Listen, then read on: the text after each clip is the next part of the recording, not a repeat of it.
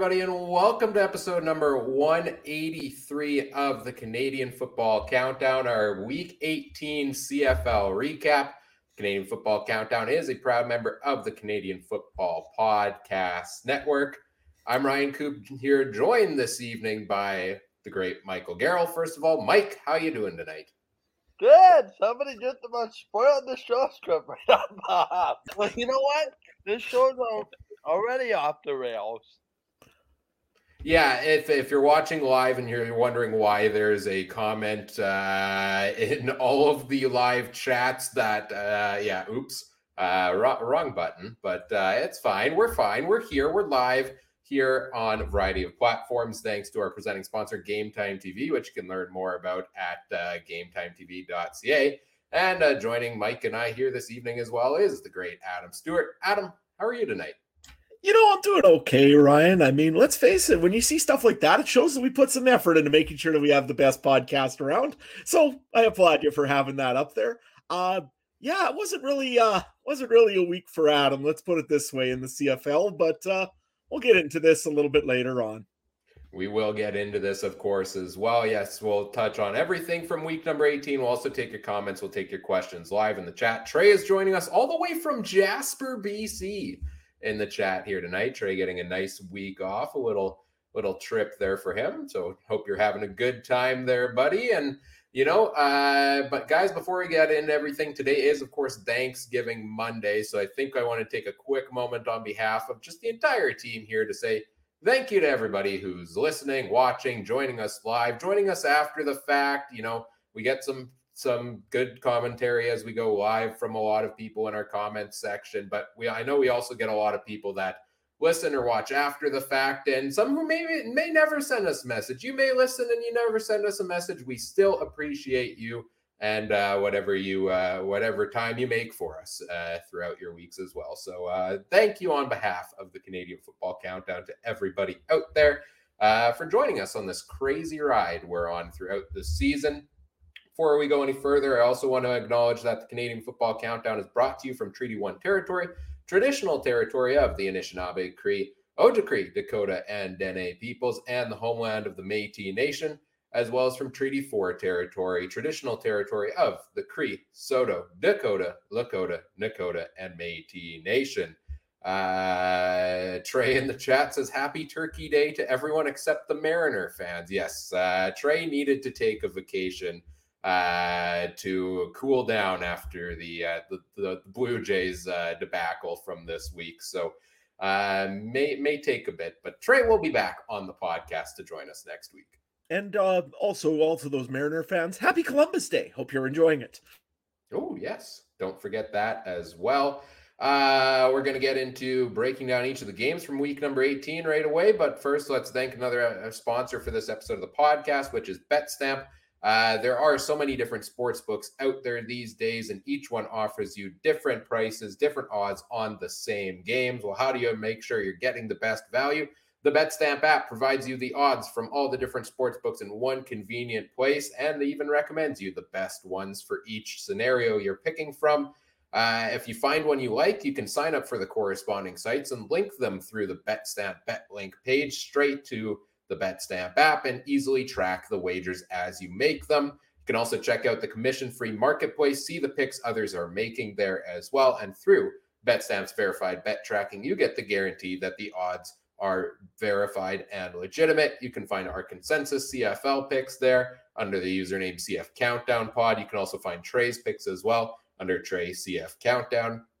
Visit betstamp.app today or download it from your local app store. Sign up with referral code CFC. Let them know we sent you. It helps grow the show a little bit as well. And start using BetStamp free today. And remember, best of luck with your wagers and always bet responsibly. All right, guys, let's get into things here with week number 18 in the CFL. 4 games this weekend, including one earlier today. But let's start with the one that I believe was Friday night, which was the Saskatchewan Roughriders 14, the Hamilton Tiger Cats 18, the final score in this one. I know Adam's going to have a lot to say here about the Saskatchewan Roughriders. We're going to put the pause on that a little bit. We'll let him stew a little bit longer here. And let's go to you first, Mike, to get some reaction from you on this win for the Hamilton Tiger Cats. Well, I won't take up too much time because I'm curious what Adam has to say, but I will leave this note. It's abundantly clear why these two teams are fighting for the last playoff spot. Presumably, unless you want to take today's results with some form of seriousness, which we'll get to in a minute, in a little bit actually. But to me, this was two teams that are showing why they are battling for the last playoff spot. Self-inflicted mistake after self-inflicted mistake after self-inflicted mistake. Um, the definition of insanity is trying something or trying the same thing and expecting a different result. No. Respectfully, without the run game, Hamilton wouldn't have won this game. Respectfully, they couldn't put up more than 18 points against the Rider team that has been reeling. I give both teams an F for this game. Thankfully, the only part of, I guess, saving grace is somebody had to get 2 points. The ultimate worst thing would have been if they would have tied and it would have gone 1-1. In all seriousness, though, I still think Hamilton showed why they have a long way to go. But this isn't about the game that they lost, more so than Saskatchewan, in my mind, lost it for themselves. But without repeating myself, both teams deserve to lose this game. The team that made the fewest mistakes at the least, I guess, important time of making mistakes won the game. But it's not a letter to write home about. It's not a letter of recommendation about why both these teams should be in the playoffs. In fact, I'm just over it. Somebody get that other playoff spot while the rest of us sit here with who it's going to be. Yeah, we're going to talk about that probably throughout this show, the chaos of that final playoff spot for the East Division. But for Hamilton's side of things, you know, you mentioned the run game, Mike. That's the big thing we've been waiting for all season is that run game. And saw sparks of it from West Hills. I put him in my fantasy lineup this week, and it's a huge, we'll get into fantasy later on, but that it was a huge impactor. 25 carries for West Hills might be more than the Ticats got from their running backs in 5 games this season, like a combined 5 games. So not only that, they had big plays from the likes of Anthony Johnson, you know, some younger guys stepping up here later in the season for Hamilton. And yeah, not pretty. It wasn't a pretty game. Their quarterback had a 45% passing completion rate in this game and no touchdowns, but they got the job done over the Saskatchewan Roughriders. So that begs the question here. Adam, what went wrong here for the Riders? What didn't go wrong for the Saskatchewan Roughriders again this week? I mean, let's put it this way. Cody Fajardo had a 77% completion ratio. You'd think, wow, he had a good game. No, he didn't. He wasn't able to leave the pocket. He pulled the ball down fast because an offensive line was terrorizing him the defensive line was terrorizing him the whole night. 7 sacks again last game here against the Hamilton Tiger Cat squad that didn't even have Simone Lawrence in it. You let 7 sacks in. 66 on the season so far for the Saskatchewan Roughriders. You think about this, the Calgary Stampeders have 13. One team in the league has 13 sacks, one has 66. Guess which team is fighting for their playoff lives and which one has clinched? I think I know which one. What is the record for sacks given up in a season? Do you know? I'm trying to I've been looking it up and I can't find it. So if I do find it, I'll definitely bring it up for the show later on, for the preview show this week, because it's absolutely insane that you let 66 sacks on any quarterback, period. Yeah, maybe 1 or 2 of those were on Mason Fine or on Jake Dolegala, but for the majority, that's all on Cody Fajardo. So where do you go from here? Saskatchewan has 1 receiver that did anything really to note. Keon Schaefer-Baker had a reasonably good game. I'll give them that. Shaq Cooper didn't have a good game. He came in, he was his 1 week of practice, and Saskatchewan's banged up badly in there. At least they got a bye week. Maybe they might get Jamal Morrow back for against Calgary in 2 weeks' time. But is that the savior? No. I think it was week 6 or week 5, I know that I said, you know what, this team in Saskatchewan will fight to make the playoffs. This offensive line is gruesome, and it will fight tooth and nail. They'll win the odd game, but that's about it. I didn't think it was going to be quite this bad, but it's this bad. Saskatchewan really needs to get this changed up. As I said on Twitter earlier this week, the dynamite's lit. It ain't getting stopped. It's just a matter of how long the fuse is. They've got to blow this up at the end of this season or even before. To be honest, it's a bye week. I can't believe that they haven't done anything in Saskatchewan yet. I hate to do this because I know Mike is just sitting there and thinking that's my line, is to say blow it up all the time. But honestly, they've got to blow it up now. It's gone to the point of almost beyond embarrassing in Saskatchewan. The coaching staff is not being looked at by players. Players are kind of infighting with each other. It's ugly in Saskatchewan, and this isn't getting better this season. If they happen to win a game or two and happen to limp into the playoffs, I don't see them having any luck against any team. I mean, they might manage to pull off a fluke and win a game, but I'll be honest, I don't see another win out of Saskatchewan this season. And the other thing is now they don't control their own playoff destiny. Hamilton controls their own destiny right now. They win against Calgary, and one win against Ottawa does it, essentially. So I don't know. This is not where I didn't expect Saskatchewan to be this year. There's a reason why I've been wearing a black CFL hat quite a bit more instead of a green Saskatchewan Rough Rider hat. I don't know what else to say on this game. They used to be their pride in Saskatchewan was keeping running backs under 70 yards. You let the team that never rushes the ball with 132. Just things are not working well in Riderville. I'll leave it at that because I could go on all night about it. Mike, you got a point there? Yeah, I had something to ask you. When you say blow it up, how far are we talking? President down. Blow it right up from Craig Reynolds down. Craig Reynolds doesn't have an idea on this team on how to build an on-field product. Yes, he's okay in marketing. They're okay with the books and accounting. That's part of it. You still have to have an on-field idea of what you're doing. To me, I think you go right to the top and you blow downwards because Jeremy O'Day clearly is not doing anything to help this team succeed. I know it's limited in years. There's so much you can do. But so yeah, the more I think about this, I might have an argument to keep Craig Dickinson, but that's about it. I don't have one in him either. The only reason is the last 2 years you've been one play away from winning the playoff game in one of the Grey Cup. I'm not too sure I'd be willing to pass on a guy over one bad year.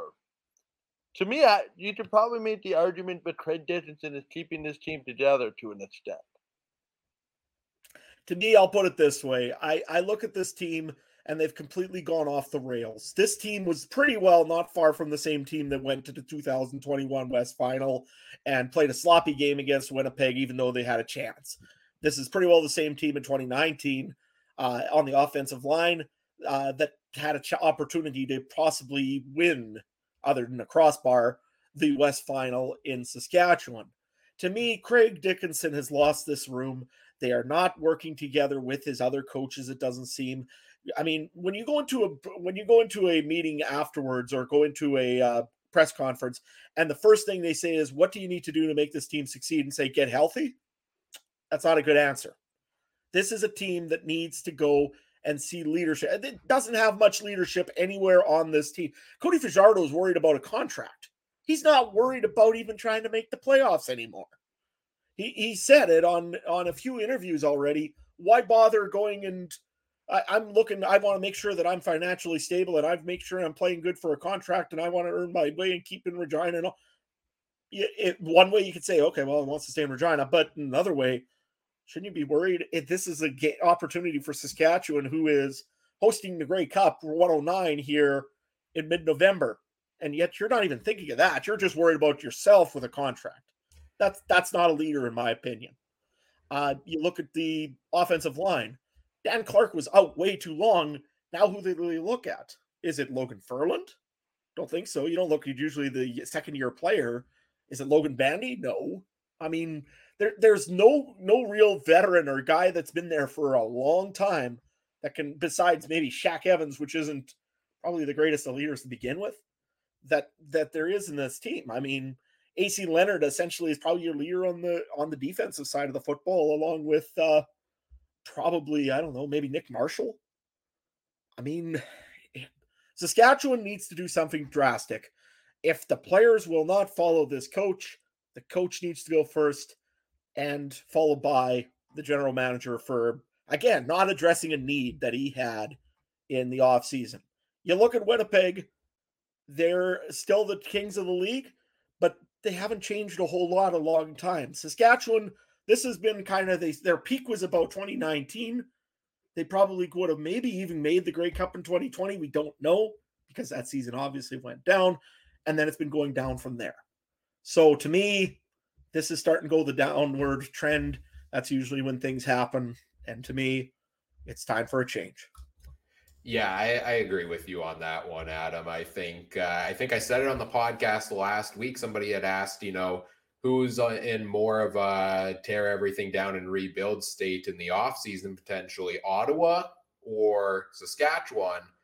And I said Saskatchewan if they miss the playoffs, right? Because Ottawa, and we'll get into it later, maybe they have the potential pieces there and a coach in Bob Dice. But Saskatchewan, the way things have gone, given the expectations, I would be shocked if we don't see some major changes coming this offseason. And we'll see how this playoff race plays out. We've got, Hamilton now. They pull within 1 win back of Saskatchewan for that final playoff spot. They've got a game against Calgary, then I believe 2 with Ottawa. Saskatchewan's got 2 with Calgary. So the Stampeders, who are on a bye this week, might be the most important team in the playoff race here, because they control many a team's fates here along the way. Let's move on to talk about our next game here, which was the BC Lions and the Toronto Argonauts. And yes, one Toronto team had a great day on Saturday, while another unfortunately did not. But the Toronto Argonauts pulling out a 23-20 win here over the Lions, thanks to a last second missed field goal off the upright by Sean White with about a minute left here in this one. Mike, let's go to you here first. The Lions came all the way over to Toronto. They fall just short. What did you see here from BC? Well, I mean, we shouldn't really be surprised about this West team goes East, and there's a bit of a letdown. It's no different than the East team goes West. However, the Oscar of the year should go to Sean White. I think I said this in the group chat. He made it look like after that field goal, he got run over like the truck like that by a semi. Quite hilarious. He actually looked like, and I hate to inflict pain on Rider fans, but he looked like Paul McCallum after missing that playoff field goal, just going straight down to the ground in disappointment. However, I do believe, as much as this is a BC loss, I think there's a lot more positives than negatives. If you really want to be interested, this could be a great Cup preview. If BC wins the second, goes into Winnipeg and wins. But again, it's one of those hard-fought defensive games where the team that made the most mistakes ultimately lost. And to be honest, McLeod Bethel Thompson, I know Adam, you're going to talk about Toronto in a second, but he's slowly quieting the critics. We wondered how would they respond after that Calgary game, and To me, this is a team that's ready to go to the Grey Cup against a team that, it didn't fight to death there. And, their home field advantage in the semifinal, I think, is going to be a must for BC, but it's not all doom and gloom. The only thing they have to be careful of is that this doesn't turn into some kind of slide, because I realize they have 2 games in between the Winnipeg games, but let's just say, for argument's sake, they drop 2 of them to the Winnipeg Blue Bombers. I'm not sure that's gonna inspire a lot of confidence, having lost 3 of your last 4 games of the regular season going into the playoffs. So, but again, you could argue 3 of those games, don't have a lot of meaning after what happens later in the week, with the Bombers actually later in the day finishing, first in the West. So it's like a devil's sword, right? So for BC, you want to just be playing the best football possible. I don't read too much into this game, other than it was a good old football game between 2 very good teams. If you remove the Winnipeg Blue Bombers from the equation, and somebody had to win, somebody had to lose. It's just amazing to me that when the Argos don't get a pitch sit, or oodles and oodles and oodles amounts of turnovers, how they're going to struggle to win football games at times.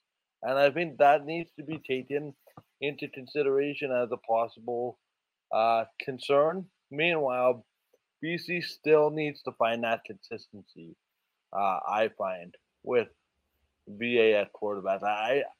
Maybe I'm making too much of one game, but we'll see. We'll see. I'm curious how much of a barometer those 2 uh, Winnipeg games are going to be, just given what's at stake. And memory escapes me who that game is in between when the Bombers are on a bye week. But it's Edmonton. Oh, it's Edmonton. Okay, so realistically, 1-2 down these remaining 3 games. I'm not sure how that inspires confidence in your fan base. You want to continue that onward trajectory if you're BC. Yeah, this was kind of a costly one for BC because they kind of controlled their own destiny if they would have won this. They have the season series with Calgary, right? So if they win this one, they're at 11-4 in that case. They're 1 win up, essentially 2 wins up over the Stampeders. And well, if you look at the schedules, BC, yeah, they've got the game against Edmonton, but they have to play Winnipeg twice. Granted, Winnipeg could be resting starters there. Calgary's playing Saskatchewan twice and Hamilton. So it seems Calgary's got the easier schedule down the stretch. And we've talked a lot about BC needing that home playoff game. I don't think the injuries helped with them in this one as well, though. Brian Burnham's out. Lucky Whitehead missed this game. But you had guys step up in that offense, like Alexander Hollins, who stepped up in his first game, put up a nice touchdown on the board. So, the Lions showed they had some nice depth, but fell just short. Greg in the Facebook live chat said Sean White should be playing pro soccer after that dive. We've got a couple people chiming in the chat here on this game as well. Yes, happy Thanksgiving to you as well, Richard. Good to see you here as usual. Adam, let's talk about the Toronto side of this game. What for you stands out from the Argos as they pull this one out? I think one thing that really stands out to me is McLeod Bethel Thompson turning into more of a game manager, actually. 352 yards, had a touchdown, didn't throw an interception. That's a key word for McLeod Bethel Thompson, because he had that tendency earlier in the spring and in the summer here to throw those kind of weird looking interceptions once every so often. Nothing here, which is pretty good against a pretty good defensive secondary of the BC Lions. Another piece that I'm really looking at is Markeith Ambles, getting going really good in the stretch drive here. 8 for 11, 121, had a 25-yard long catch. But you know what? The big thing with him was he was making those catches. When he needed to make the catch, he kept the drives going. Toronto did a great job of just keeping things going and keeping moving forward. On the defensive side of the ball, I mean, they were missing big pieces, yet they still managed to hold off a very powerful Winnipeg offense, which is first in the league in offensive yards this year. So good on the Toronto Argonauts. I think it was Chris Edwards had a very good game. 5 defensive tackles. Jared Davis. I always have a pronunciation problem with his name. Nevertheless, 2 tackles and 2 sacks. 2 defensive tackles. Robert Priester, another guy that just came in into this game here because of an injury. I believe that was to my name escapes me when I'm trying. McManus. Yeah, Quentin McManus, sorry. Priester took over for him, ends up getting a forced fumble and 3 tackles. Again, Toronto's defense can keep him into games. It's just a matter of if McLeod Bethel-Thompson can make enough plays to keep the drives going and keep that defense a little bit rested. In this game, he succeeded very well, mainly throwing by committee to a lot of players. So to me, Toronto did a very good job of that. I would really like to see, though, the Argonauts start to really use A.J. Ouellette out of the backfield, because only 42 yards, I believe, again this week. Not very many. When you're getting into cold weather, you're going to have to start pounding the rock. Trey will agree with me eventually whenever he hears me say this. It's the way it is. You've got to make sure that you're running the ball. And Toronto still hasn't done that since Andrew Harris left. Now, if they can get Adrian Ouellette comfortable in the backfield, start moving the ball, they've got some time now. They've clinched, I think, a home playoff game at minimum. So, I think Toronto is okay. I think they're doing okay. They're doing the right things. But one thing they do have to work on, though, is that run game a little bit. What do you think, Ryan? Yeah, the Argos, they put up, run game slowed down. Ouellette had a good rushing average the past couple of weeks, still didn't get a ton of carries. So I thought he was going to, maybe have a breakout game here, but down to a 3.7 average, that's not ideal. He does get 5 catches for 20 again, so he's still got the usage there among that. But hey, the Argos put up 352 passing yards, and they've been missing Eric Rogers all season long. Davaris Daniels, I think, may have been out of the lineup this week. DeMonte Coxey was out due to injury as well. I mean, you had Tommy Neild, who caught the major touchdown, I think, in the fourth quarter, right, for them, a guy who I was just, watching the recap today. 6 catches all season long, they were saying on the broadcast, and made a big play. So they've got some guys stepping up and making big plays, and the offense is doing enough to get it done with the way the defense has been playing. If the defense hasn't played the way they have all season long, I don't think Toronto is nearly as high of a record as they are. I think it's one of those teams that's more defensive heavy, and the offense does just enough. And I don't think the offense has been terrible to the point where it's cost them football games necessarily. So this was another one. It was a close one for the Argos, but got to give them major credit here for pulling out the win and clinching a playoff spot. I don't know if it's specifically a home playoff game, but it's got to be close at least here, if not. 9-6 on the season. They're 1 win away from being tied with BC and Calgary for the second best record in the CFL right now. So as much as we want to talk about, the East being the worst division, Toronto's still got a good record. I think they're going to finish up there very close to the top 2 in the CFL. Let's move on to our third game of the week here, which is the Edmonton Elks coming into Winnipeg for this Saturday evening game. And boy, was this one over quickly. Funny story, guys. I mentioned it the last week. I was at a wedding during this game, so I missed this one live, and I had turned off all my notifications on my phone. I texted Mike and said, please don't spoil the score for me. It's at a wedding. Chances are there's people that are football fans there. Somebody's going to spoil the score, right? Well, it did happen. The father of the bride announced the score over the microphone, but it was during dinner, and this game was a 6 o'clock, 6:30 start time. And he announced it's 20-1 for the Bombers. And then I start doing the math in my head, and I'm like, is he just messing with us? Because this is half hour, 45 minutes into the game. There's no way that this is accurate. Like, how did this happen? Sure enough, I get home and I watch the game late at night, and that was the case. Mike, I know you've got a lot of good things to say about the effort from the Bombers here, but we're going to go back to Adam first here to tell us what went wrong for the Edmonton Elks, because I think this might be a quicker one. And Mike, then we'll give you the floor to talk about the Bombers here. So Adam, thought maybe a trap game for Winnipeg in this one, but it really wasn't, was it?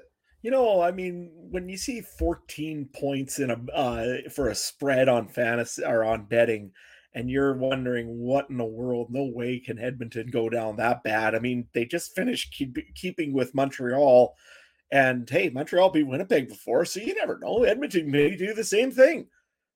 Nope. Pretty straightforward. Edmonton couldn't just right off the draw. Dalton Schoen ends up getting a big play. Then Nick Dembski gets a big play. Then Dalton Schoen gets another one. And then all of a sudden Brady Oliveira starts running, and Edmonton was way behind before this game even got started.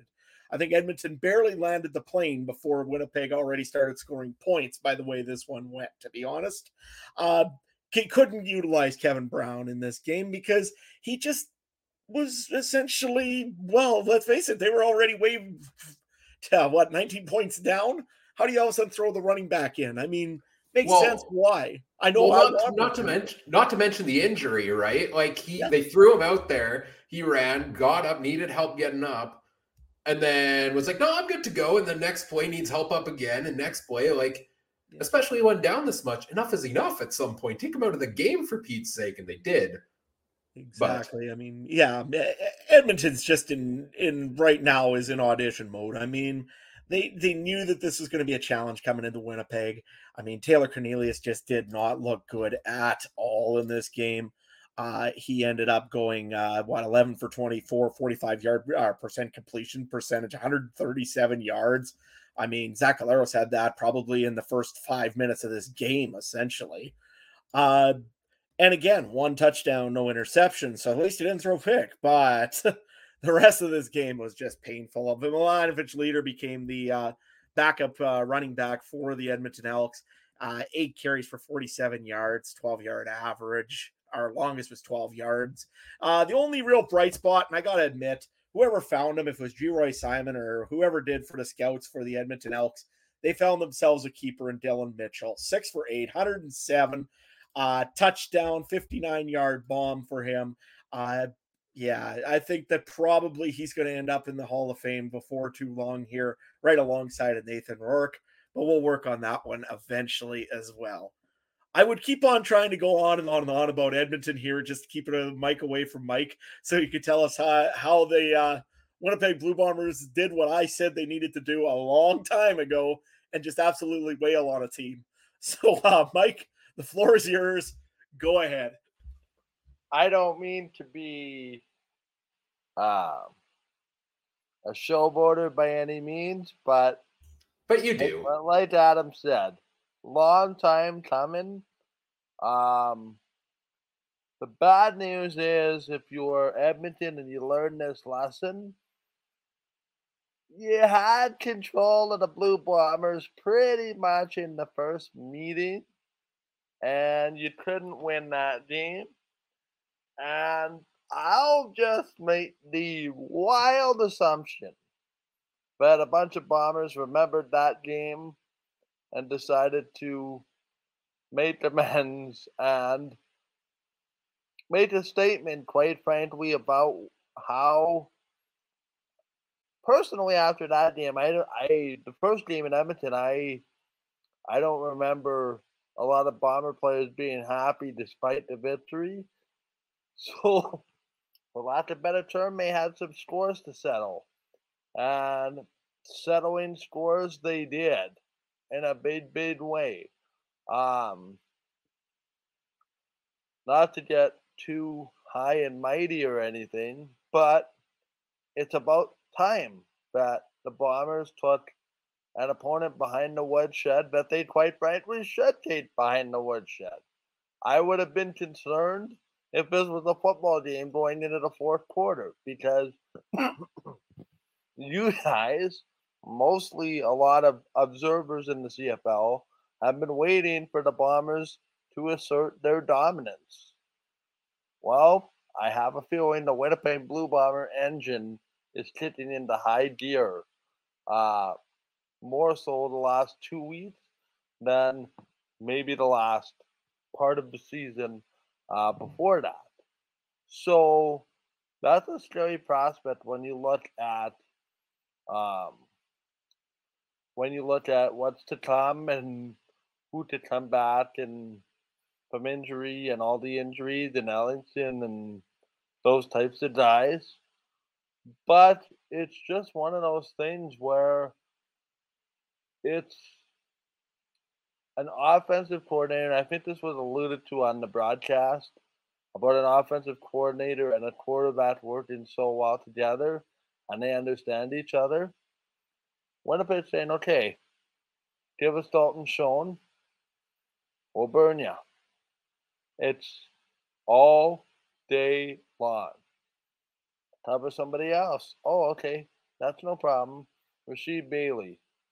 Oh, and then Nick Dembski. Almost every single first drive of the game is left wide open up the middle. The Bomber offense, the way they click at high when they're going, is terrifying for everybody else. Because you gotta spend an extra hour trying to figure out how to stop everybody. And then the Bombers throw one wrinkle in that you haven't seen. So it's an embarrassment of riches. The one big difference, gentlemen, that we're talking about with the Blue Bomber team in the last 4 to 5 games is now all of a sudden it's being made more efficient because the play action is working, because the running game is working. And now you can't necessarily gain up on the pass because Oliveira or Dembski or McRae or Johnny Augustine can blitz you for 5 yards, which in actuality is all you really need on first down to convert on a second and manageable. So good game from the Blue Machine. Now the question is, and Ryan and I had this debate endlessly, how do you play these next 2 games without getting anybody hurt while keeping everybody in rhythm? The way you suggest to me is you look at what's coming up after this week. The one thing left to prove is that your mind is not on that bye week coming up after this week, because the math suggests they're 0-2 the game before a bye week. Okay, so now it's just a matter of who's going to play what and how much. And I think the icing on the cake of terrifying is when you have a backup quarterback come in and throw a touchdown pass, and he looks like Zach Collaros doing it.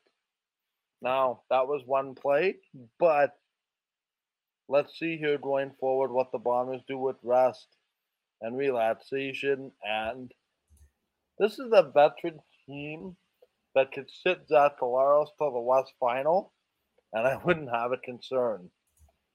This is a team that knows how to get it done when it gets done. I think that's a bit of an absurd statement to sit the star quarterback for the West Final and they'd be fine. But you know what I'm saying, right? It's like, okay, I would rather sit them so that I know I have them than down the stretch, but not in the West Final. Yeah, put it to you this way: if Zach Collaros is a Bomber quarterback in the fourth quarter of any of these remaining games, I will be shocked. Yes, and I think that's what you meant, right? Not in the playoff that's game. What I'm alluding to. There's no need to put them in unnecessary danger. And if it's a half to keep them fresh, by all means, because we all know what happened. I forget the year.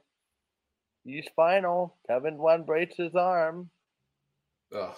Oh yeah, that was 07. I remember that year very well. Any experience. Whatever memories help you get through this year, Adam. Whatever you need to hold on to. I think it's called a stiff drinking therapy. A lot of therapy. No, but Mike and I, we were having this discussion about, what do you do these next two games? Because it's a unique scenario where the Bombers have a game and then a bye and then a game and then the bye and then the West final, right? And so I think we're all on the same page. You don't play your starters in all of the games, certainly, but then do you play them next week going into the bye? And if somebody gets injured, that's 3 weeks to heal up, but then the starters don't play that long before the next game. Or do you, take next week as the starters rest and then the final week of the season they play, but what if somebody gets injured? I don't think this is one with a definitive answer. What do you think, Adam? The worst scenario would be to bye the last week of the season and then the West semifinal. So, but here's my thing. You go and watch those dynasties back in the day that the Calgary Stampeders used to have, 09 till 2016, 2017. They were always contending for the Grey Cup. They were West finalists most of the time. Well, the problem was Calgary, one time they played their players. Junior Turner ends up getting injured and somebody else got injured. Saskatchewan ended up going through to the Grey Cup. Then the next year, they sat Bo Levi Mitchell for, what was it? I think 3-4 weeks. And guess what? Bo was cold going into the West final. And I think if I wasn't mistaken, that was the year Winnipeg got into the Grey Cup that year when I think 212 was it, if I'm not mistaken. So you know what? There's no good answer in this. And this is going to be one weird one for the Winnipeg Blue Bombers. To me, I think you probably rest some guys this week. I mean, if I'm Jackson Jeff coach, you ain't coming out of here until maybe the last game of the season. And maybe you get 2 or 3 reps or 2 or 3 series just to make sure that you're loose and ready to go. Otherwise, and same thing also, I know in the chat they were talking about Greg Ellingson. If he ain't healthy, you maybe put him again. If he's just ready, kind of on the edge of ready to go, maybe you put him in for a series or 2 just to get him going. But the thing is, you pull Zach too early, he might collapse. Yeah, if you pull him too late, he gets injured. There's no good answer in this, no matter what you do. To me, I think if you're the Winnipeg Blue Bombers, you probably play some guys, you rest some guys, and you rest the other guys, and you play those guys. So it's a weird situation. It's kind of an over luxury almost, as you would probably say. The old rest versus rust will be debated very hard in Winnipeg for the next 4 weeks. And hey, it's a better option to have to debate rest versus rust than, my gosh, we got to beat Calgary. Oh my gosh, we're never going to make the playoffs. What are we going to do? And the whole place burning down. Richard in the chat has an interesting question for you guys, and I want a super quick answer here. Who would you prefer to play in the playoffs if you're Winnipeg? A Nathan Rourke-less BC Lions or the Calgary Stampeders? Adam? I take the Stampeders, to be honest with you. Jake Maier is not a veteran quarterback by any means. Vernon Adams, he's okay. I mean, he's starting to get a little more comfortable with the team, even though this week here, there's been so many injuries on that BC team that I'd be very concerned, and they're going to go hard to try to go like for the rest of this season to try to get second lockdown. No, to me, I would say the Calgary Stampeders, because I think that Jake Maier is a guy that just hasn't played a playoff game yet. However, that being said, you know who their backup is, and I'm sure he would love to come in and probably prove a point in a West final to take him to the Grey Cup. So, you know what? I don't know. I'd rather face Saskatchewan, to be honest, but that isn't an option. Mike, what about you? Yeah, I'd rather play the BC Lions, and it has nothing to do with these 2 games coming up here. To me, the 3 games with the Bombers and the Stamps have played have been way too close for my liking. Trying to convince me that you're going to beat a team a 4th time in the same year, don't like my chances. I like my BC defense over a Calgary defense. As far as my offense, having some explosion plays if I'm the Bombers. No disrespect there. Interested to see Calgary coming off a bye this week. But that being said, I think I'd rather play BC. I think it was somebody in the comments here, Trey, said I'll take BC Dome team playing in Winnipeg. Yeah, I like that argument too. But I think, guys, my preference would be BC, but I'm gonna be way careful not to pit my team here. and just say I'll play whoever wins that game because hey, I only have 2 losses for a reason. I'm pretty sure that I can put up a pretty good game plan regardless of who comes to town. And the minute you start picking and choosing and hoping for your opponents, it doesn't go too well in my experience. No, but you're not the coach or the players picking and choosing. We're the ones analyzing which matchup might be the best for But them here. what I'm saying is that if you're a player, you don't want to say, "Oh, we'd rather play BC, we'd rather play Calgary," because that gets you in a world of trouble. For me, I'm the same way. Whoever comes here comes here. I think the Bombers would have an easier time with BC, but again, you got that game last year where it's 6 turnovers and something kooky happened on a Sunday afternoon in November. But that's the Blue Jays. That's the danger. I realized that was best 2 out of 3, but this is a one game in a best of 7. I'd say anybody, but one game is just that one game, and the best team on that given day wins more times than not. Trey's in the chat. You're not allowed to mention the Blue Jays, Mike. It's still triggering for a lot of people. Sorry for wearing the shirt. I feel bad. Okay. There we go. Okay. BC Calgary. I don't know. It's tough for me. Like, especially if you're playing BC twice down the stretch, 3 times in 4 weeks against the same team is real tough. So I kind of lean towards Calgary there, but I'd rather face James Butler than I'd face Kadeem Carey. But I'd rather face Jake Mayer than I would Vernon Adams Jr. because he's a mobile quarterback, and I think that causes problems for Winnipeg. So I don't know. I'm a toss-up here. I might honestly lean to what Trey said about BC, a dome team playing in Winnipeg, because I think BC is a team that needs that home field playoff game, which means I don't know if I love their chances on the road in the West playoff as much. So, but I think it's a very interesting question. So thank you, Richard, for that one there. Let's move on to the final game of the week, the Thanksgiving Monday game, where we had the Ottawa Red Blacks beat the Montreal Alouettes 24-18. A bit of an upset here in this one. And Bobby Dice gets his first win, taking over as interim head coach here for the Ottawa Red Blacks. Mike, we'll go to you here first on this one. Tell us about Ottawa, who's not done quite yet after pulling out the win here. Ryan had 2 chaotic experiences today. This was one of them. The other one we'll get through in a minute. I'm just so glad my team is clinched first in their division because now I can sit back and watch all the chaos unfold, which I don't even know how it's going to end. But we should have seen this coming. Historically speaking, teams with fired coaches get a little bit motivated, especially against the division rival on Thanksgiving, to want to make a bit of a statement. Spoiler alert, I broke the rules on Player of the Week. We'll get to that in just a minute. Shocking. Bob Dice, to me, rallied this group together. They seemed to figure something out with Nick Arbuckle. They had a couple nice plays there with Caleb Evans. But there is a penalty and a penalty, and you did a penalty, and you did a penalty, and you did a penalty that just about cost both these teams the game.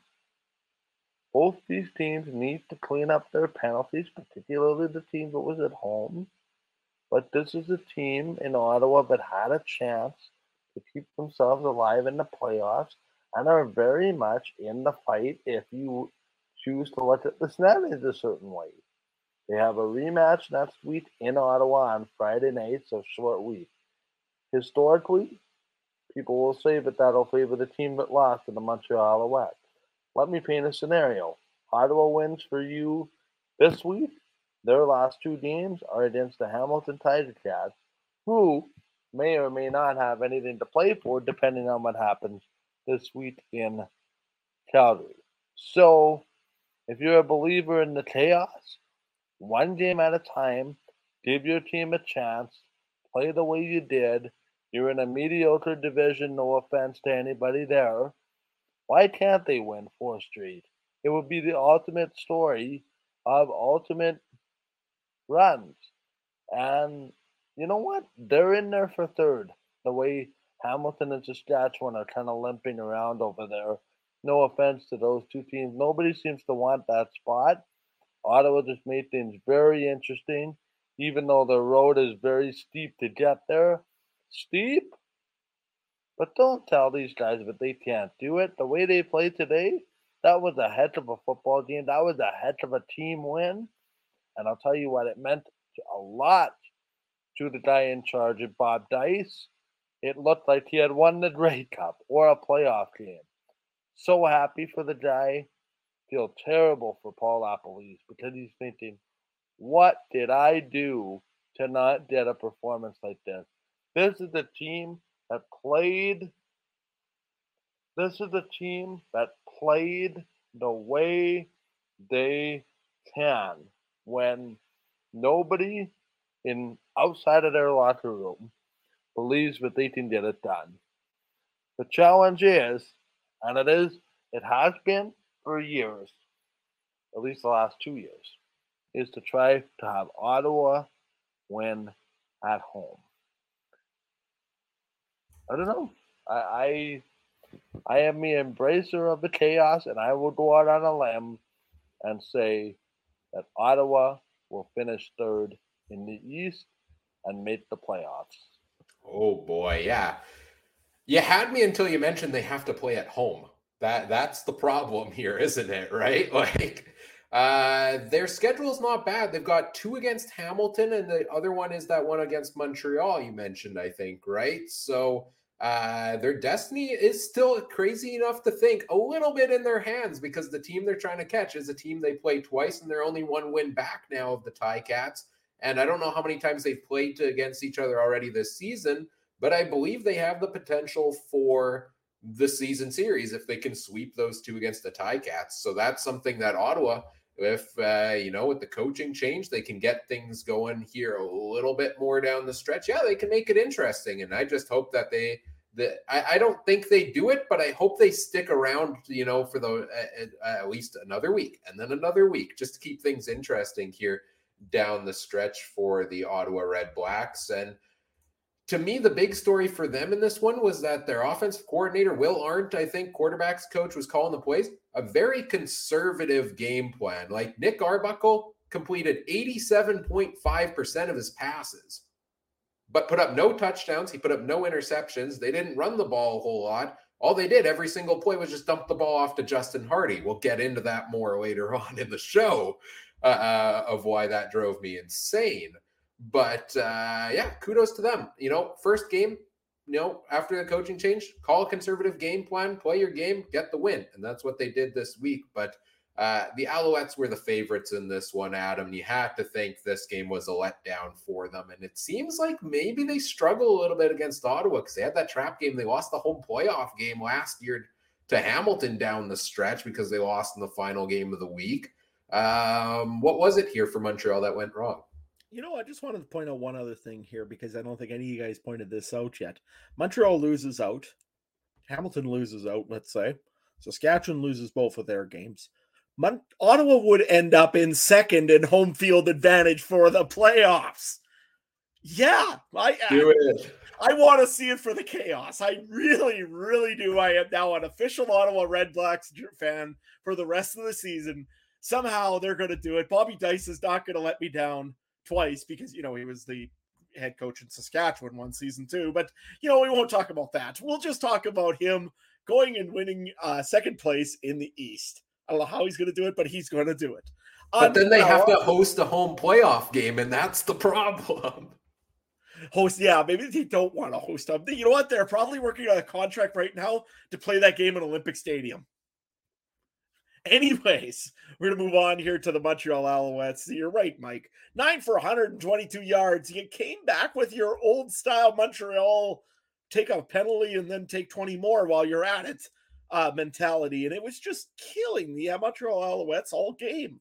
They tried to establish a run first things first with a run to the returning William Stanback. who did not have a very good game. I wish he was going to have a good one. We'll get on to that later on as well. But you know what? 8 for 20, 2.5 yard average. Again, this is not William Stanback numbers. He'll be better and better as the week progresses. He needs to get his feet under him. I maybe took him 1 week too early. We'll talk about that, though, like I say, in a little bit. The Montreal defense, again, letting just these little quick, and Ottawa did exactly what they needed to do to a T today. Just nickel and dime them, go down the field. They don't rush, don't throw a big long bomb, don't have to do anything fancy. And Montreal just didn't have any answer whatsoever for that all day long. That was essentially the difference in the game. I mean, yes, Eugene Lewis is Eugene Lewis. 9 for 11, 108 yards, I believe, and 1 touchdown. Only a 21-yard catch was his longest, but still very, very good day for Eugene Lewis. But I mean, we expect a good day always from Eugene Lewis. Hergy Mayala, again, 5 for 5. Jake Wenicky, 4 for 7. And even Trevor Harris had a good game, 78% completion percentage, which is very good.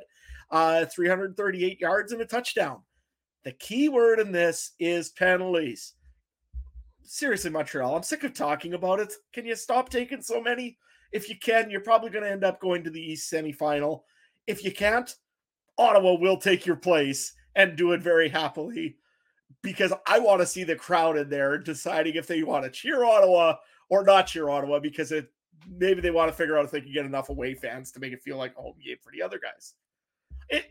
Embrace the chaos. The East is here now.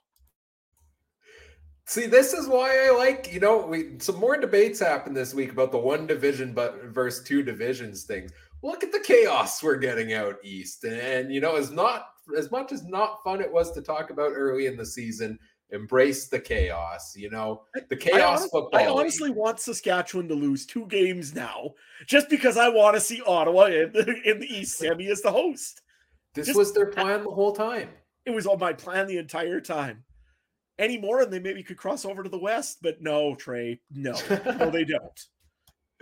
Yeah, no, I think that ship has sailed. For the Alouettes here, William Stanback came back from injury this game, but he only put up 8 carries for 12 or 8 carries for 20 yards in this game. Did he leave due to injury? Because Walter Fletcher took over in the second half there with 7 carries for 23. Not quite the debut or the re-debut, I guess we were looking for from William Stanback. Adam, are you surprised that they didn't get more going from him against Ottawa? Yeah, a little bit. I mean, I know it's his first game back. He came back from a very serious knee injury. So, I mean, you got to expect him to be a little bit light this week. He doesn't want to probably take those hits, take those chances a little bit, maybe as much as he usually does. I mean, William Stanback is one of those guys that usually just takes a licking and keeps on ticking. Can make a good run into the back or through the backfield, cuts holes, and just busts through people. So he might have changed off his game a little bit here just because game 1 back, doesn't want to re-injure himself right away. I took a look around. I couldn't see where it says anywhere where he was injured. So I think he's fine. I think it was just because he was not having a good game. I think they just pulled him a little bit early and went with Antwi. Interesting, guys, just way to jump in. The return of William Powell for Ottawa. Or a lot thereof a return. It sounds like he left with an upper body injury now. Boy, I feel for the guy. That's a guy that had a lot of success. Well, it's unfortunate because he was severely underused in Saskatchewan, and now he goes back to Ottawa and can't seem to stay on the field. It's one of the guys that's in a tough spot. And I hope he comes back to play this year. I hope that was just precautionary because the CFL is a good lead with running backs like him in the league. Yeah, it's unfortunate. He's had so many injuries, and that's what hampered him in his first stint in Ottawa, and he ended up going to Saskatchewan after that big one there. So that bad injury. So Yeah, another tough blow for William Powell. If he's out longer term here, Devontae Williams is also on the 6-game injured list. So then they're maybe going for Jackson Bennett. Mike's celebrating. I have a feeling Monday Night Football might be on the TV in the background there for him. Appreciate all the guys in the live chat also keeping me up to date here on that football game and my fantasy football matchup, which we'll get into at the end of this absurd comeback that I'm trying to pull off right now after the disaster of a week. But we'll talk about that one at the end. But Ottawa takes this one 24-18, and they keep the season alive, and we'll see how things play out down the stretch here for them. Let's get into talking about our fantasy league results for this week. Adam, you and I were off to the quarterfinals in the CFL Podcast Fantasy League. You couldn't see all the results at CFL Pod Fantasy on Twitter. I was facing Travis from the 2 and Out CFL Podcast and had the most traumatic experience watching that Montreal-Ottawa game today. Up 27 points going into the final game. I had Montreal's defense. Travis had Montreal's defense. He had Justin Hardy as his wide receiver. And I'm thinking, okay, 27 points versus Justin Hardy. There's no way. It's not happening. Like, yeah, I think he could have a good game. Was I expecting Justin Hardy to go 11 catches for 79 yards and a 2-point conversion? Heck, no. Had me sweating after every single catch down the stretch, but I did pull out, I believe, a 4.5-point victory over Travis. I am off to the semifinals. Seeking some revenge on your behalf here, Adam. You do fall to Superfan Mike from the Turf District by about 20 here. Done for the year here, unfortunately. What do you got to say here? Well, you know what? This was actually real fun. I actually had a great time doing it. To me, this was one of my best weeks. I mean, Vernon Adams gave me some solid points. Not quite as much so as Zach Calaros for Superfan Mike, which hurt. William Stanback. Now, come on. William Stanback on average is one of the best CFL running backs there is. Not this week. Just had a bad week. It happens, right? Kevin Brown, same thing. Also, we've talked about him earlier with Edmonton. Just didn't work out for me on that one. But some of the other picks, though, that I was really proud of. Dalton Schoen, I mean, Trey, hats off to you on your team. I mean, that was just utterly ridiculous. With 41.2 points for Dalton Schoen. But unfortunately, so did Superfan Mike pick Dalton Schoen. So I didn't get a single extra point off of that. But otherwise, it was game over. Same thing also. Dylan Mitchell had a great game for both myself and Ryan. 22.7 points. Great week. 6 receptions, 107 yards, touchdown. Had a good one. And I thought I was going to be cheeky just at the end there because I really wanted to pick up DeMonte Coxey. Couldn't do it because injured. 6-game injured list. Not going to be back for the season. And I needed a $2,500 receiver. So what did I do? I got to go and ask Ryan for some advice because Ryan is usually good for a good player or two. Ended up telling me take Alexander Hollins from the BC Lions. 12.5 points, gets an absolutely amazing touchdown reception, or 13.7 points, sorry. And just has a great game for me. And I thought, boy, I'm going to have a good one. If I can just get 2 running backs, if either one of my running backs, if each one of them would have got me 10 points, I move on to the next round. Unfortunately, it's the way it goes.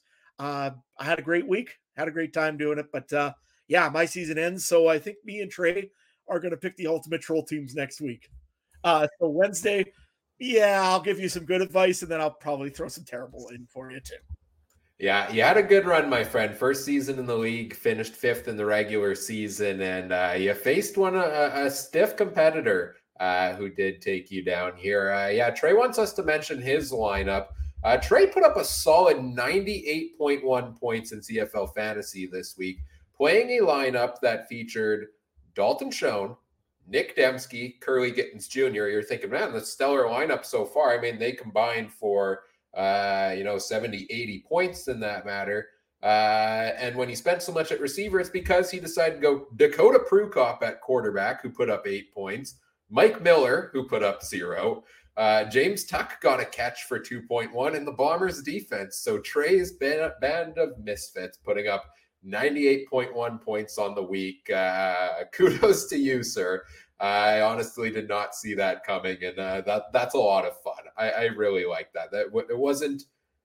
You would have won a playoff matchup almost against multiple people here if you would have fielded that lineup. Let's put it this way: if he would have stuck into the playoffs, he was about a point or two away from passing Andrew and upsetting the first place team with that lineup. I mean, come on, man. Could you imagine? I could just see the look at Andrew's face if that happened. We're down to our final 4 in this league now. Again, it's me versus Superfan Mike. I've never made the finals in 3 years of playing in this league. I've also never beaten Mike in a game. So we're looking to make both of those happen this week. And then also we've got Andrew from the Turf District against Joe from Rouge, White, and Blue. So a rematch of last year's final in the other semis should be a lot of fun. 2 great matchups. Again, playing for some money for charity here. And one of us 4 will take that home. Going over to our CFC Fantasy League for our season-long results. Mike, you had the top score again this week. You're on a bit of a roll lately, 114.5 points for you. How much do you love Dalton Schoen?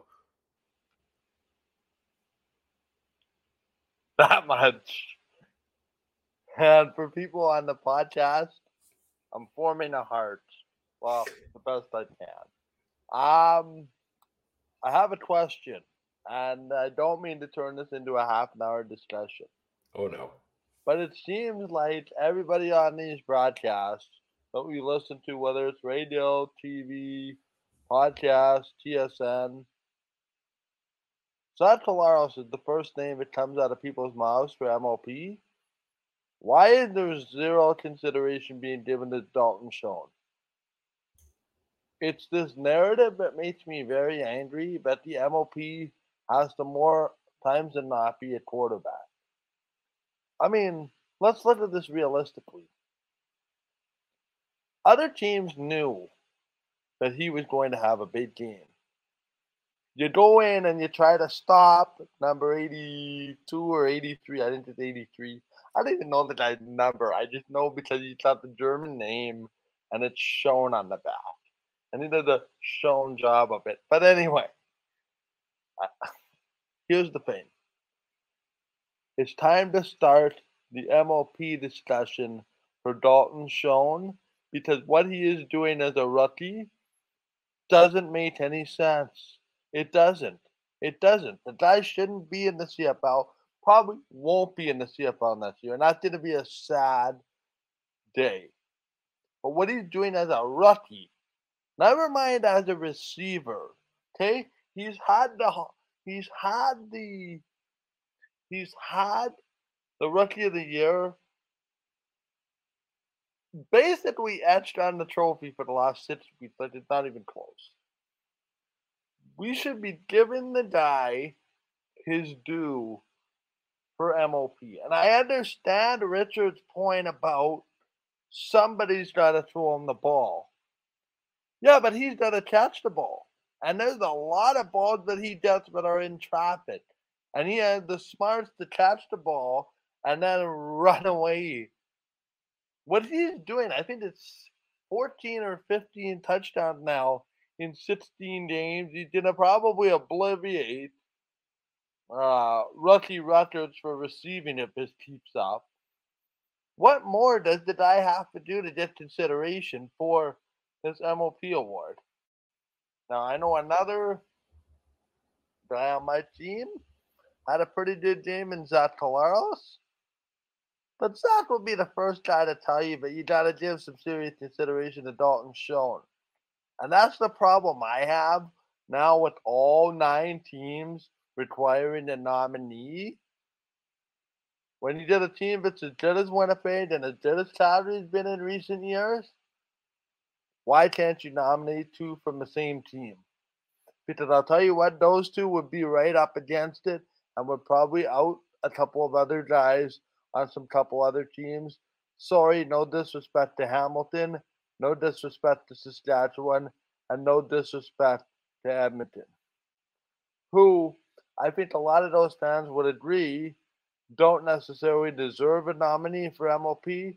It just makes the MLP vote for number one that much easier when, quite honestly, it might be a runaway between some of the top teams in the league. Now, I don't mean to turn that into a debate, but this Zach Collaros has to get the MLP because he's a quarterback. It's getting old to me. If you haven't been watching what Dalton Schoen has been doing, you haven't been paying attention. Second down catches, long touchdowns, catches in traffic to extend drives.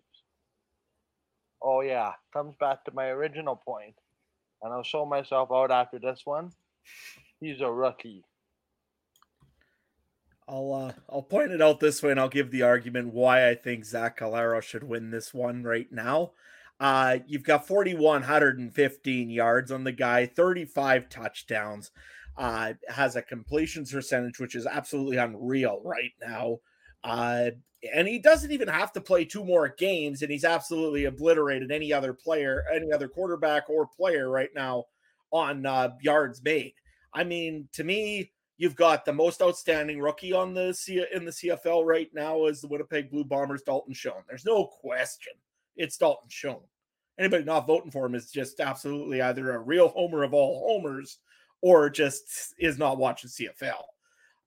The Canadian of the Year, I might give it to Nick Dembski right now. He has had an amazing comeback year. Last year was he had a good year. This year, he's just been incredible again. So to me, I think he's an option for Canadian of the Year. I know that Saskatchewan fans are all saying about Keon Schaefer-Baker. Don't kid yourself. Nick Dembski's got it right now. And having the 3 biggest awards in the night, MOP, Canadian Outstanding Player, and Rookie of the Year all go probably to Winnipeg. I mean, that's a huge honor for a team that really deserves it. Even Defensive Player of the Year, you could probably throw a case in there for Adam Bighill. On 3rd and 1, that guy there, I've never seen anybody ever go and launch himself like Adam Bighill can. I mean, I don't think he's going to win DOP. I think that probably is going to be Witten McManus right now. But that being said, he's had a very good year there again, Adam Bighill. So Winnipeg is always in the nod for all these, but Zach Collaros honestly deserves probably some sort of award.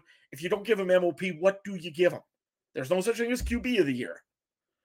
There's first team all-star. That's it. So to me, Collaros is probably your MOP right now. He has to get the ball to everybody. He has to manage the game. He has to get everything settled down, and he still has to make that pass out to Dalton Schoen. Dalton Schoen doesn't have to run the entire offense around him while making all he does, make his run, catch the ball. He does it better than pretty much anybody right now in the league. But I still think that Zach Collaros is the guy that should be your MOP.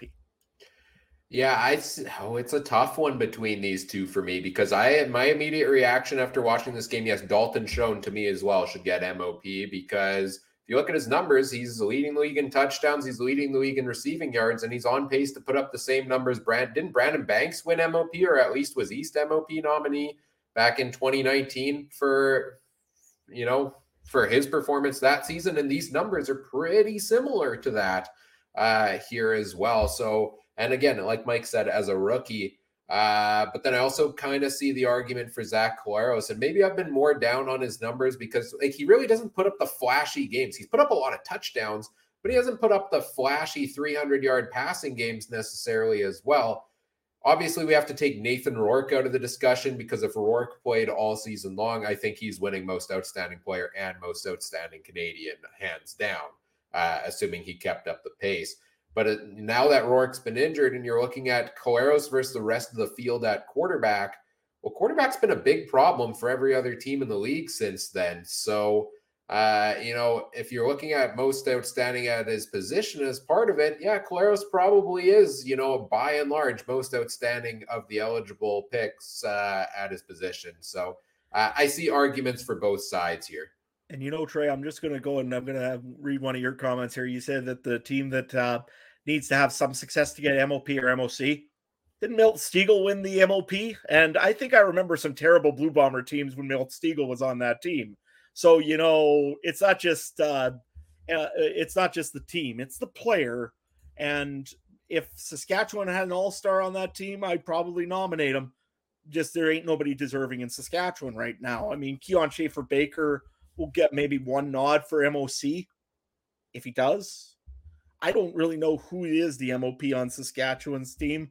I made an argument for Mario Alford there the other day, and I might just stick with that, to be honest with you. I don't know of anybody else. So. Yeah, looking at the just coming back to the CFL fantasy results here. So Mike had his big week at 114.5. I had 97.3.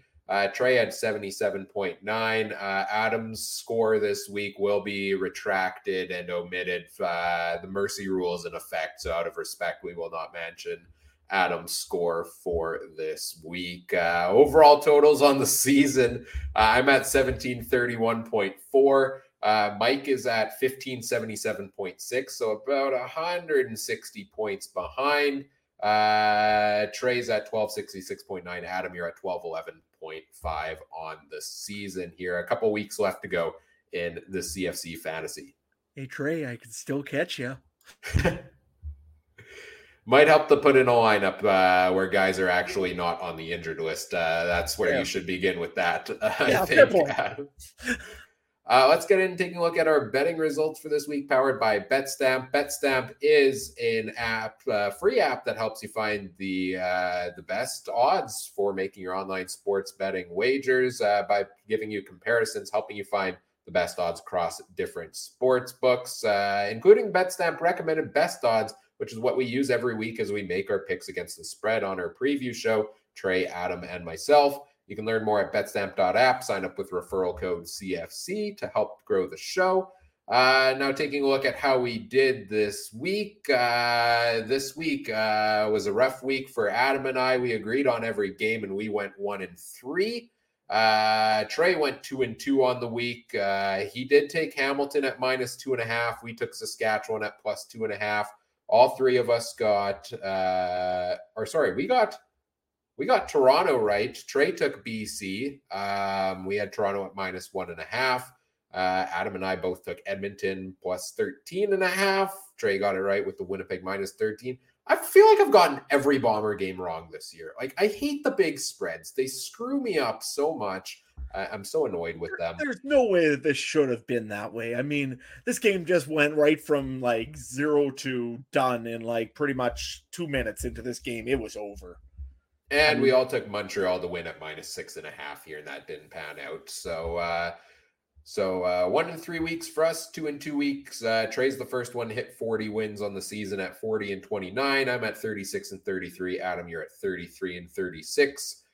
Consensus picks on the week, I believe we also went 1-3 because you and I agreed on every game. So we'll see what we do in week number 19, including the playoffs in the Grey Cup. 17 games left to go, 12 left in the regular season here for us to pick down the stretch.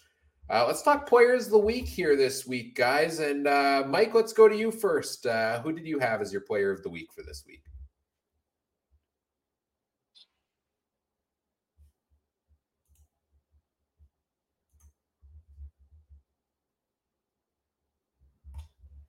Okay, player of the week is usually dedicated to a player. My pitch goes to a coordinator who is an individual that I didn't ever see being an offensive coordinator, considering I never viewed him as a decent quarterback. My mistake. My player of the week this week is Will Arndt, the quarterback slash offensive coordinator, if you will, for the Ottawa Redblacks. I know I broke in the rules 2 weeks in a row. I might get banished from the show, so we'll see if my appearance next week is still on schedule. I understand, but Adam and Ryan will have a discussion after the show about me breaking the rules. And then they look at my picks of the power rankings. Anyway, my player of the week, again, I always made fun of the Winnipeg Blue Bombers offense and mainly of their running game because it was not the greatest when we started this season. However, that has all changed over the last little bit. Brady Oliveira has just really evolved into a great running back, and especially here when he gets cold. His stats for this week was 14 carries for 61 yards, only a 4.4 yard average, which is one thing, but you know what? 9 yards is his longest run this week. One touchdown, but you know what? He kept drives going, and that was the big thing for the Winnipeg Blue Bombers. I said that they needed to get their running game going. They've done it by committee, even with moving things out of the backfield, like Nick Dembski doing jet sweeps, or McRae as well, running from the backfield. So, kudos to the Winnipeg run game. They've really improved it, but yeah, I'll give my nod to Brady Oliveira this week. Right? Yeah, for me this week, I'm going to Justin Hardy of the Ottawa Red Blacks. 11 catches, 13 targets, 79 yards, 42 return yards, and one Ryan fantasy football related panic attack for everything he did this afternoon to drive me insane. I had to give him my nod of player of the week. He's a big reason they won this game. He's a big reason the Red Blacks are still in the playoff hunt. And he showed some promise early in the season. I think was out with injury for a while and struggled to get back in. And well, now he's picking up the pace here a little bit down the stretch. So potentially a good piece for them to build around for next year, much like Dylan Mitchell over in Edmonton, perhaps in Justin Hardy. No surprise here that very well-deserved Trey gives his player of the week to one who he says is MOP, Dalton Schoen, 7 catches, 8 targets, 162 yards, and 3 touchdowns. You can't have much of a better week than that. 41-point fantasy week. Yeah, that's a no-brainer for a player of the week there on that one. Let's talk power rankings here now, and let's go to you first here, Adam. What do you have for your power rankings for this week? Just give me 1 second here. I got to pull mine up because I had them written down and then I completely messed up. And for some reason, I got to find them here. So do one of you guys want to maybe go first while I'm looking? Yeah, I can. Sure, I can go through mine. I've got Winnipeg at number 1. That shouldn't be a surprise right now. And I've got Toronto in at number 2 for me because, again, they picked up that big win over BC. They're first in the East. They're only going to need one win to go on to the Grey Cup, and I like their chances. I've got Calgary in at number 3. I think their chances of getting that home playoff game are a little better than BC's right now, so I give them 3. BC in at number 4 after the loss this week. Montreal still sits 5 at me. They should host the East playoff game there. Hamilton moves up to 6. They had a decent win this week. That helped their playoff chances. Ottawa, they're still in it, so I moved them to 7. Saskatchewan, things are looking dicey. A lot of their fate's not necessarily in their hands. They fall to 8th for me. And Edmonton, this was a disaster, so they fall to number 9 for me here for the Edmonton Elks as well. Adam, do you have your power rankings ready to go? Yeah, I got them right here. So, number 1, I had to move back to Winnipeg. I mean, I've been asking for a dominant game. They gave me a dominant game. I guess they get back to number 1 just because of that. Calgary, number 2. I think they're probably the team that's probably getting to the more top of the peak. We'll see how long it lasts. They've been a good team as well. BC, number 3. Yeah, they had a little bit of a tough week here against Toronto. I think it's more of the injury bug that's hitting them a little bit, as well as the Toronto Argonauts. I think that they're number 4 as I have them, just because both of those teams are seeing a little bit of injuries, needing to get maybe a little bit of momentum going on both sides of that football. I've got the Hamilton Tiger Cats at number 6. The reason being, again, they win their big game when they had to win their big game, go up in the rankings. Number 7 is the Montreal Carabins. They're going to be playing the Laval Rouge et Or this week. They're 5-0. That's a huge game in Quebec. If you're out in that country, grab a poutine or a smoked sandwich and make sure you watch that one. Number 8 I've got is the Saskatchewan Roughriders. I'm going to switch this actually, though, because that's what I had before the game against Montreal and Ottawa. Ottawa will be number 8. They've got probably a better chance right now, I think, than the Saskatchewan Roughriders. who is holding on by a thread on the side of Mount Everest. And number 10, of course, will be the Edmonton Elks. Did not look anything remotely good against the Winnipeg Blue Bombers this week, and now have an injured running back to go with it all. Mike, what was your power rankings this week? My power rankings are a little bit sideways along with my player of the week, but here goes. I took Winnipeg, Calgary, Toronto, BC, Montreal, Hamilton, Ottawa, Edmonton, and Saskatchewan. I'm just going to reread that because I screwed that up halfway through. Winnipeg, Calgary, Toronto, BC, Montreal, Hamilton, Ottawa, Edmonton, and Saskatchewan. So Montreal and Hamilton flipped around, but you guys get the idea. Seems to be general. No crazy teams for me in there. Yeah, seems to be general consensus among all of us here. Trey pretty much agreeing with a lot of this as well. Winnipeg, Toronto, Calgary, BC, Montreal, Hamilton, Ottawa, Edmonton, and Saskatchewan. So we're all, I think, generally in the same ballpark on which teams we're high on, which teams we're lower on, and a couple of teams in the middle as well. I think that pretty much does it here for tonight. So let's get into wrapping things up and take a look at what's coming up here next on the podcast. We've got our Week 19 preview here coming up with a quick programming note. I believe this one's going to be Thursday night this week. Trey is away on vacation. Adam has a scheduling conflict for Wednesday night, so we're going to go Thursday night here, correct, Adam? Same time or... Yeah, no, same time and everything. I've got a scheduling conflict because I got to go schedule. So, kind of a weird way of saying it. Anyways. Yeah, it's a scheduleception. I don't know. But yeah, Thursday night this week, 9 p.m. Winnipeg time, 8 p.m. Saskatchewan. Adjust your other time zones accordingly. We'll preview each of the games. We'll talk CFL fantasy options, make our picks against the spread then as well. On Thursday night. Sorry, normally it's Wednesday. This week it is Thursday. And then next week, Monday, we'll be back to recap week number 19 again and talk about all the games, our players of the week, power rankings, etc. On all of the live platforms, YouTube, Facebook, Twitter, Twitch, the Game Time TV YouTube page, all made possible by our presenting sponsor, Game Time TV, which you can learn more about at GameTimeTV.ca. If you want to follow the podcast on social media, you can do so on Facebook. We're the Canadian Football Countdown there. Twitter at CF Countdown Pod. Make sure you check out all the other great shows from around the Canadian Football Podcast Network as well. Trey's not here tonight, but you can find him on Twitter at TreyMBHarness if you want to chat CFL, NFL, I'm pretty sure horse racing, anything you want to talk about with Trey. I'm sure he's happy to chat it there with you. Just maybe not the Blue Jays. Don't talk Blue Jays with him right now. Give him a bit of time first before you do so. Mike, where can people find everything you've got going on right now?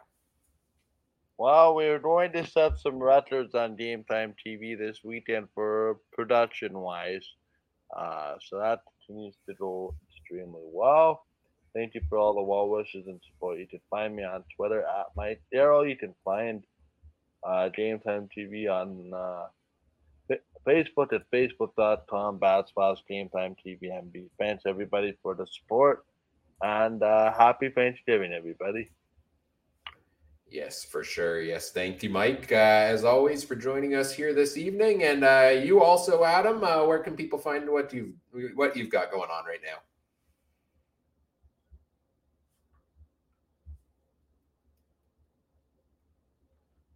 I think you may have tapped your microphone. Try tapping on your microphone. Absolutely, I did that. I just wanted to see if anybody was paying attention. Anyways, it's Adam Stewart 1 over on Twitter. Yeah, we'll be talking a lot more senior hockey coming up here pretty soon. So be sure to follow that along because I always enjoy that too. But you know what? Yeah, check us out over there anywhere. Also, make sure you check out Trey when you get a moment at TreyMBHarness. He'll probably have some pictures of some pretty cool stuff coming up for him pretty soon as well. Ryan, where can guys find you and your brilliance in fantasy? Well, I don't know about that, but you can find me on Twitter at CooperTrooper42. Mike has just left the studio. I guess he's done with us for the night and he's off to bed, or he probably has something more important to do. But you can find me on Twitter there talking CFL fantasy, talking NFL fantasy maybe, and how it drives me insane. The guys are keeping me updated in the chat here. So quick story, if you've got a few minutes here, Adam, this week I drafted Russell Wilson as my quarterback preseason thinking, Denver offense is going to be good, right? Well, first couple weeks didn't go well.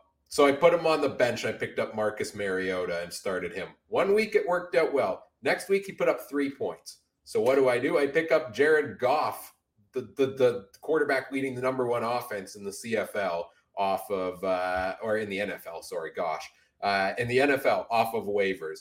I'm then going back and forth. Okay, Russ or Goff? I put Goff in the lineup. Go out and watch Thursday Night Football. Thank God I did not start Russell Wilson.